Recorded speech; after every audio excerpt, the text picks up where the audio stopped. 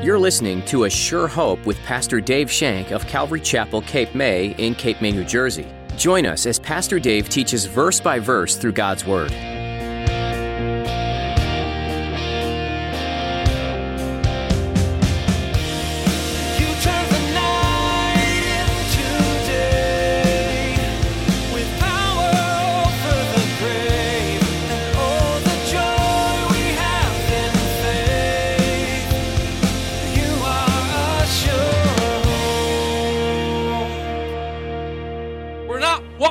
To be. We're not what we were. When you accept Jesus Christ, 2 Corinthians 5:17, for any one man be in Christ, he is a new creation. Behold, old things have passed away. All things are what? New. We are a new creation in Christ. The new creation, the new Peter. Yes, he was still volatile. Yes, he still had a hot temper. But those things were changing, and those things were going about him. When you accept Jesus into your heart, you're truly becoming anew. Today, Pastor Dave teaches you that Jesus should bring about avid change in your life. You should feel different and act off of different motives. Your life should no longer be all about you, but instead about the Father and enriching His kingdom. Now, here's Pastor Dave in the book of John chapter 1 as he begins his message, Come As You Are.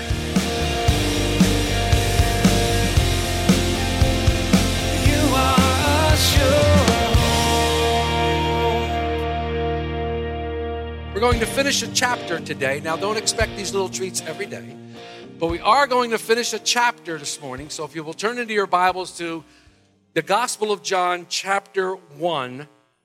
Specifically, we're going to reread 35, and we're going to read down to the end of the chapter in 51. So if you'll find that. If you've come here and you're new and you don't have your sword with you, or you're left it at home or whatever, raise your hand. We'll get you a Bible that you can follow along with. Let's see what the Lord has to say to us today. The Gospel of John, chapter 1. Let's read through beginning at verse 35. Now, I know we talked about verse 35 through 42 or 41 last week, but I'm going to pick that up a little bit and go along, and we're going to move through to 51. We will finish the chapter. Gospel of John, chapter 1, verse 35. Again, the next day, John stood with two of his disciples, and looking at Jesus as he walked, he said, Behold, the Lamb of God. The two disciples heard him speak, and they followed Jesus. Then Jesus turned, and seeing them following, said, What do you seek? They said to him, Rabbi, which is to say, when translated, Teacher, where are you staying? He said to them, Come and see. They came and saw where he was staying and remained with him that day. Now it was about the 10th hour, and that's about 4 p.m. One of the two who heard John speak and followed him was Andrew, Simon Peter's brother. He first found his own brother Simon and said to him, We have found the Messiah, which is translated the Christ. And he brought him to Jesus. Now when Jesus looked at him, he said, You are Simon, the son of Jonah. You shall be called Cephas, which is translated a stone. The following day, Jesus wanted to go to Galilee, and he found Philip and said to him, Follow me. Now, Philip was from Bethsaida, the city of Andrew and Peter. Philip found Nathanael and said to him, We have found him of whom Moses in the law and also the prophets wrote, Jesus of Nazareth, the son of Joseph. And Nathanael said to him, Can anything good come out of Nazareth? Philip said to him, Come and see. Jesus saw Nathanael coming toward him and said of him, Behold, an Israelite indeed, in whom there is no deceit. Nathanael said to him, How do you know me? Jesus answered and said to him, Before Philip called you, when you were under the fig tree, I saw you. Nathanael answered and said to him, Rabbi, you are the Son of God. You are the King of Israel. Jesus answered and said to him, Because I said to you, I saw you under the fig tree, do you believe? You shall see greater things than these. And he said to him, Most assuredly, I say to you, hereafter you shall see heavens open and the angels of God ascending and descending upon the Son of Man. So let me start off this morning by asking you a simple question. Have many of you, and I know you have, I know the answer, this is rhetorical, but how many of you have seen a great movie or eaten at a really good restaurant or taken a vacation that was so great that you could not stop talking about your experience and you would tell anyone who would listen. Maybe that's happened to you. Maybe it's happened to you recently. So you wanted them to see the movie. You wanted them to eat at this restaurant, or you wanted them to go to this vacation spot. You wanted to check this out for themselves. Why? Because you had firsthand knowledge and a firsthand experience of either the movie or the restaurant or the vacation spot. You wanted to share that knowledge. You wanted to share that experience, and you hope that others would then have the same experience that you had. They would enjoy the movie. They would love the restaurant, or they might even go to the vacation spot because of what you had said to them. Firsthand information or firsthand experience is gained or learned directly rather than from other people or books. For example, I can read as many menus as I want. I can read as many menus as I want, but if I do not go to the actual restaurant and taste the food, I really haven't experienced the restaurant. This explains, in my opinion, why eyewitnesses are so important to police investigations. They saw everything firsthand. They were there. It happened to them or around them. They saw it first. They experienced. They had firsthand knowledge of the incidents. But sometimes we do receive knowledge from someone who had firsthand experience. And this kind of whets our appetite. When you tell somebody about that movie that was so great, you got to see this movie. Or you tell them about that restaurant that serves sandwiches this big. Or that great vacation spot where you got that great tan. People hear that, they become curious. Maybe they'll seek that out for themselves. Last week, we saw two of John the Baptist's disciples begin to follow Jesus. They were intrigued by John's testimony. They had heard what John said. John the Baptist had firsthand experience with God. God spoke to him. God sent him. God told him who to look for that would be the Messiah. John had firsthand experience with that. And his disciples heard this. They heard John's teaching. They heard his preaching, and they gleaned from it about the coming Messiah. Then they watched as John pointed, "Behold, the Lamb of God who takes away the sin of the world," as he points at Jesus Christ. He did this 2 times, and this made an impression upon them.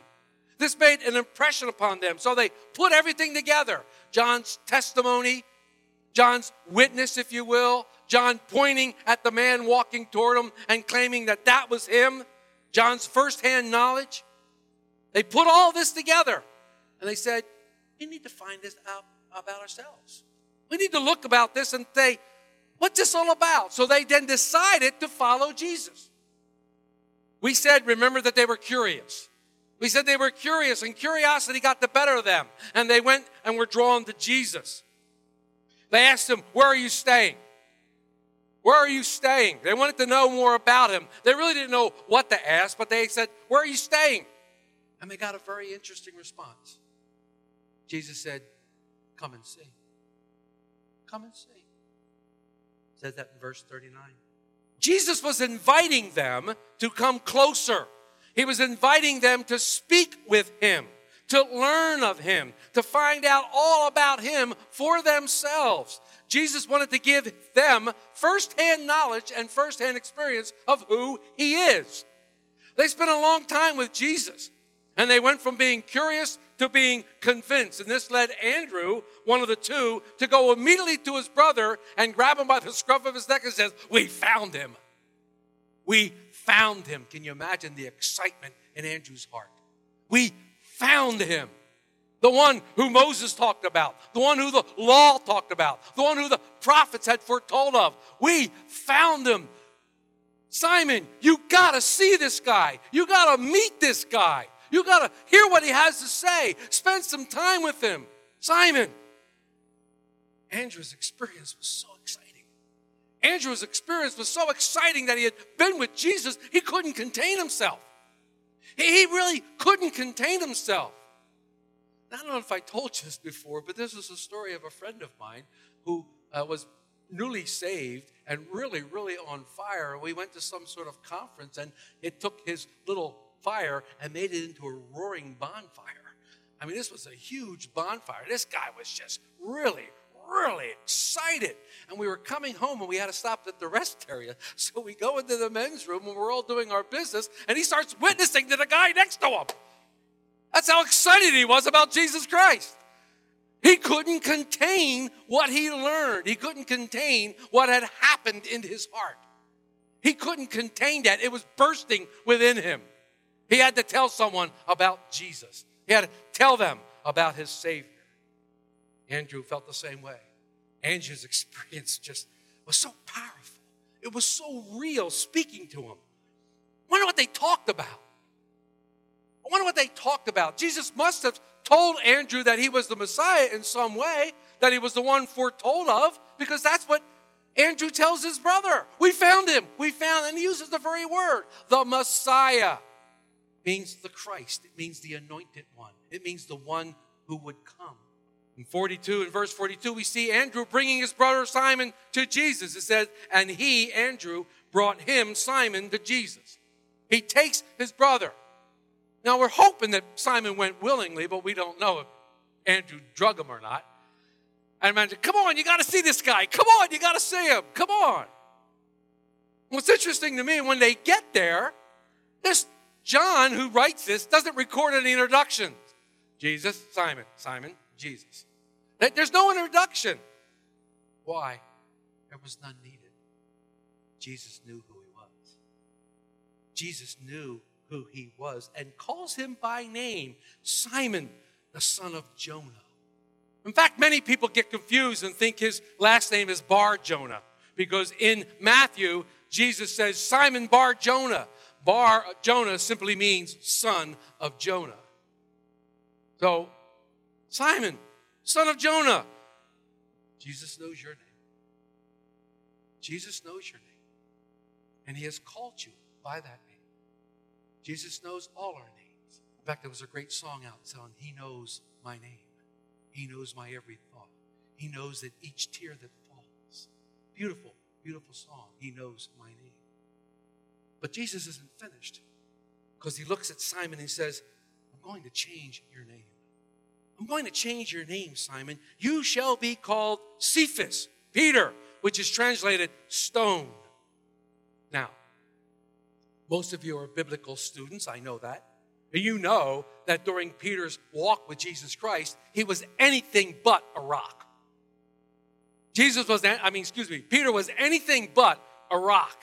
He was unreliable, he was hot-tempered, and sometimes he was violent. That was his M.O.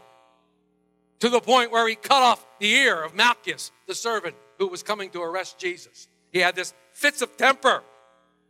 But in changing Simon's name, Jesus basically predicted a change in his personality, saying, yeah, Simon, I know you're pretty unstable right now.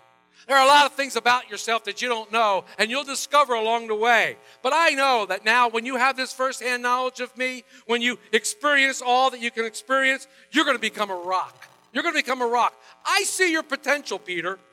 You'll go through many ups. You'll go through many downs. There'll be times when you cry. But in the end, you're going to be my rock. You're going to be a rock. So my question today is, when did Peter become the rock? When did Peter become the rock? When did Peter become the rock? I could tell you when. It's found in Acts 1. Actually, it's found in Acts 2. On the day of Pentecost, when the Holy Spirit baptized Peter. When the Holy Spirit baptized Peter and gave him power. When the Holy Spirit came upon them all, and Peter had this great power, and he goes out and he gives this wonderful, beautiful sermon, and 3,000 people are saved in one day. That's a rock. From then on, he didn't waver. He still had some problems now and then, but he never wavered from his faith. He never wavered. He became strong. He was the rock. And this should give us so much hope. The hope that we too are going to be changed. Some of us are changed overnight. Others, it takes a while. Others, it's a process that we go through. And we're changed. We're moved here. We're not what we used to be. We're not what we were. When you accept Jesus Christ, 2 Corinthians 5:17, for anyone man be in Christ, he is a new creation. Behold, old things have passed away. All things are what? New. We are a new creation in Christ. The new creation, the new Peter. Yes, he was still volatile. Yes, he still had a hot temper. But those things were changing, and those things were going about him. Chose Peter, called Peter by name. In verse 43, it says, the following day, the very, very next day, Jesus wanted to go to Galilee, and he found Philip and said to him, follow me. Interesting. It's interesting, and I love this about Jesus. He never says the same thing twice, although he did say this to Matthew. He doesn't say the same thing. He doesn't come to people in the same way. It's not you can't open a box and say, this is the way Jesus acts. You can't put something out there and go, Jesus is going to act this way because this is the way he always acts. No. And I love those people who go, when I found the Lord, it says right here that Jesus found Philip. The hound of heaven found Philip. The hound of heaven tracked me down and found me. Interesting. He says, come and see. And here he uses that Greek word that we looked at last week called akalitheo. It simply means to come and be my companion. Come and be my companion. What's he asking Philip to do? He's telling Philip to come and spend time with me. Come and get firsthand knowledge, firsthand experience of who I am. Hey, Philip, come and hang out for a while. Come and hang out and fellowship with me. And your life will change forever. Jesus wants people to follow him. And remember, following Jesus is the first step. We follow him. We must follow and believe upon him whom God has sent. That's the first step. That born-again experience. Must follow Jesus and be born again. We follow him. We learn of him. And then we experience him in our lives. And we become convinced he is who he says he is. He is who the Word of God says he is. He is the Son of God. He is God incarnate. He is God. And we believe that. And it becomes part of us. It becomes entrenched in us. And we become convinced. We get that firsthand experience. And when we get that firsthand experience, something happens. Look at 44. Now, Philip was from Bethsaida, the same city of Andrew and Peter. And Philip found Nathanael and said to him, we have found him of whom Moses in the law and also the prophets wrote, Jesus of Nazareth, the son of Joseph. So, Philip, having this firsthand knowledge of Jesus now, cannot contain himself. There's a pattern here, folks. There might not be a pattern with Jesus Christ, but there certainly is a pattern with those who believe in him. There's a pattern. They can't contain themselves. They know Jesus, they accepted him, they experience him, they see all he has done, and there comes a pattern. They want to tell somebody else. They want to go, and he can't rest until he finds somebody, and he goes and he seeks Nathanael. And once again, he uses the same words as Andrew uses. We found him. We found him. And like I said, they really didn't find him. Jesus found them. But they said, we found him. We discovered him. We found out who he was. Philip's a newbie. Philip is a newbie in Christ. He's a new kid, but he seeks out Daniel just to tell him the experience he had. Once again, Philip, just like Andrew, can't contain his excitement. He can't contain his excitement of what Jesus has done in his life. What an exciting time. When you spend time with Jesus, you will not be able to contain your excitement. It will overflow. Torrents of living waters will flow from you as you spend time with Jesus through the Holy Spirit. Torrents of living water will flow out of you. You can't contain your excitement. And this is what happens now to Philip. We have no idea how long Philip spent with Jesus. Doesn't say, so we can't surmise. But it was long enough to convince Philip that Jesus was the Messiah, that Jesus was the Son of God. And it was enough to make him want to go tell others about it. I love Nathanael's answer. Nathanael shows his true colors.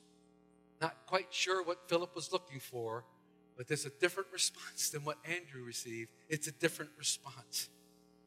Look at verse 46. And Nathanael said to him, "Can anything good come out of Nazareth?" Wow. What a prejudicial response. He was showing his true colors. That shows you how well people from Nazareth were esteemed. They weren't. They were thought of as the lowest of low. They used to make jokes about them. Be careful, you become a Nazarene. Nobody wanted to be associated with what came from Nazareth. He reveals his disgust for the Galileans. He reveals his disgust and his prejudicial issues. I love Philip. I tell you what, when you've seen the Lord and you've had experiences with him and you are just on fire with him, nothing keeps you down. Nothing throws you off track. What did Philip do? Does he give up and go, well, okay, and walk away? Does he get discouraged? Does he get out his Bible and start preaching a message to Nathanael? Does he tell them? No. He says two extremely important words and things that we need to look at. Come and see. He now uses Jesus' own words to Nathanael. Come and see. Instead of arguing with Nathanael about Nathanael's prejudice, he could have argued with him. Well, it's not nice to be prejudiced. We should like everybody. Instead of arguing about this, about who won the election, about who did this and who did that, all Philip says is, come and see. Come and see. Philip simply looks at Nathanael and said, come and see for yourself. Come and see. We've heard about the Messiah. We've heard about the coming king, and guess what, Nathanael? We found him. Philip didn't preach. He didn't start condemning Nathanael because Nathanael had prejudicial issues. He didn't start doing that. He didn't start throwing the law against him. He didn't judge his actions. He didn't judge him. He invited Nathanael to do one simple thing. Come and see. Come and see Jesus. Come and see him. Come and get firsthand knowledge and firsthand experience with the Messiah himself. Come, see for yourself. And after you talked with him, after you visited him, then Nathanael, you decide. You decide. Because when it gets right down to it, folks, we all have to make that decision ourselves. We all have to make that decision ourselves. I have so many most favorite passages in the Bible. It's ridiculous. I say that about every passage. But one of my most favorite passages in the Bible is Matthew 16, when Jesus looks at his disciples and says, who do men say that I am? And they're thrown out. Oh, some say you're John the Baptist reincarnated. Some say you're Elijah. Some say you're that prophet. They're throwing out all these things. And Jesus cuts to the quick. No. Who do you say I am? It's the inescapable question. It's the inescapable question that every one of you and every one of the world will have to answer one day. Who do you say Jesus is? See, it's for you to decide. Come and see. Come and see. Spend time with Jesus, and then you decide who he is. Because that's the questions you're going to ask when you seek in heaven. What did you do with my son? Well, I heard he was a great prophet. Wrong answer. Elevator down. Who do you say I am? Who do you say I am? And of course, you know, our man Peter. Now, Christ, Son of the living God. Yeah, I said that. He even gets blessed by Jesus. Blessed are you, Simon Bar-Jonah. You are a sure hope. The book of John covers Jesus' life and ministry here on earth, but the book begins long before Jesus was born in a manger. He existed with God the Father from the start. So many other religions have some figure they look to or commemorate, but none of those mere men accomplished what Jesus did. Jesus came as a man and died, but then he came back to life because he's God. No other man can claim that remarkable feat. Only God could do this, and therefore, the only true one to follow is Jesus. What might be holding you back today in believing all that God says he is and does? If you have some questions you'd like answered, we'd be happy to try and answer these questions or pray with you about what's weighing on your heart. Please don't hesitate to call us at 609-884-5821. Again, that number is 609-884-5821. Keep looking to Scripture for answers and know that we care about the journey you're on. We're so glad you tuned in to A Sure Hope today. You can hear more messages like this one from Pastor Dave at our website. Just click on the Messages tab when you visit ASureHopeRadio.com. We'd love to meet you too. Find out how you can join us for worship at Calvary Chapel, Cape May by visiting ASureHopeRadio.com. You'll also find us on Facebook and YouTube. Links for both are at ASureHopeRadio.com. There's more to learn from the book of John next time, so be sure to join us again on another edition of A Sure Hope.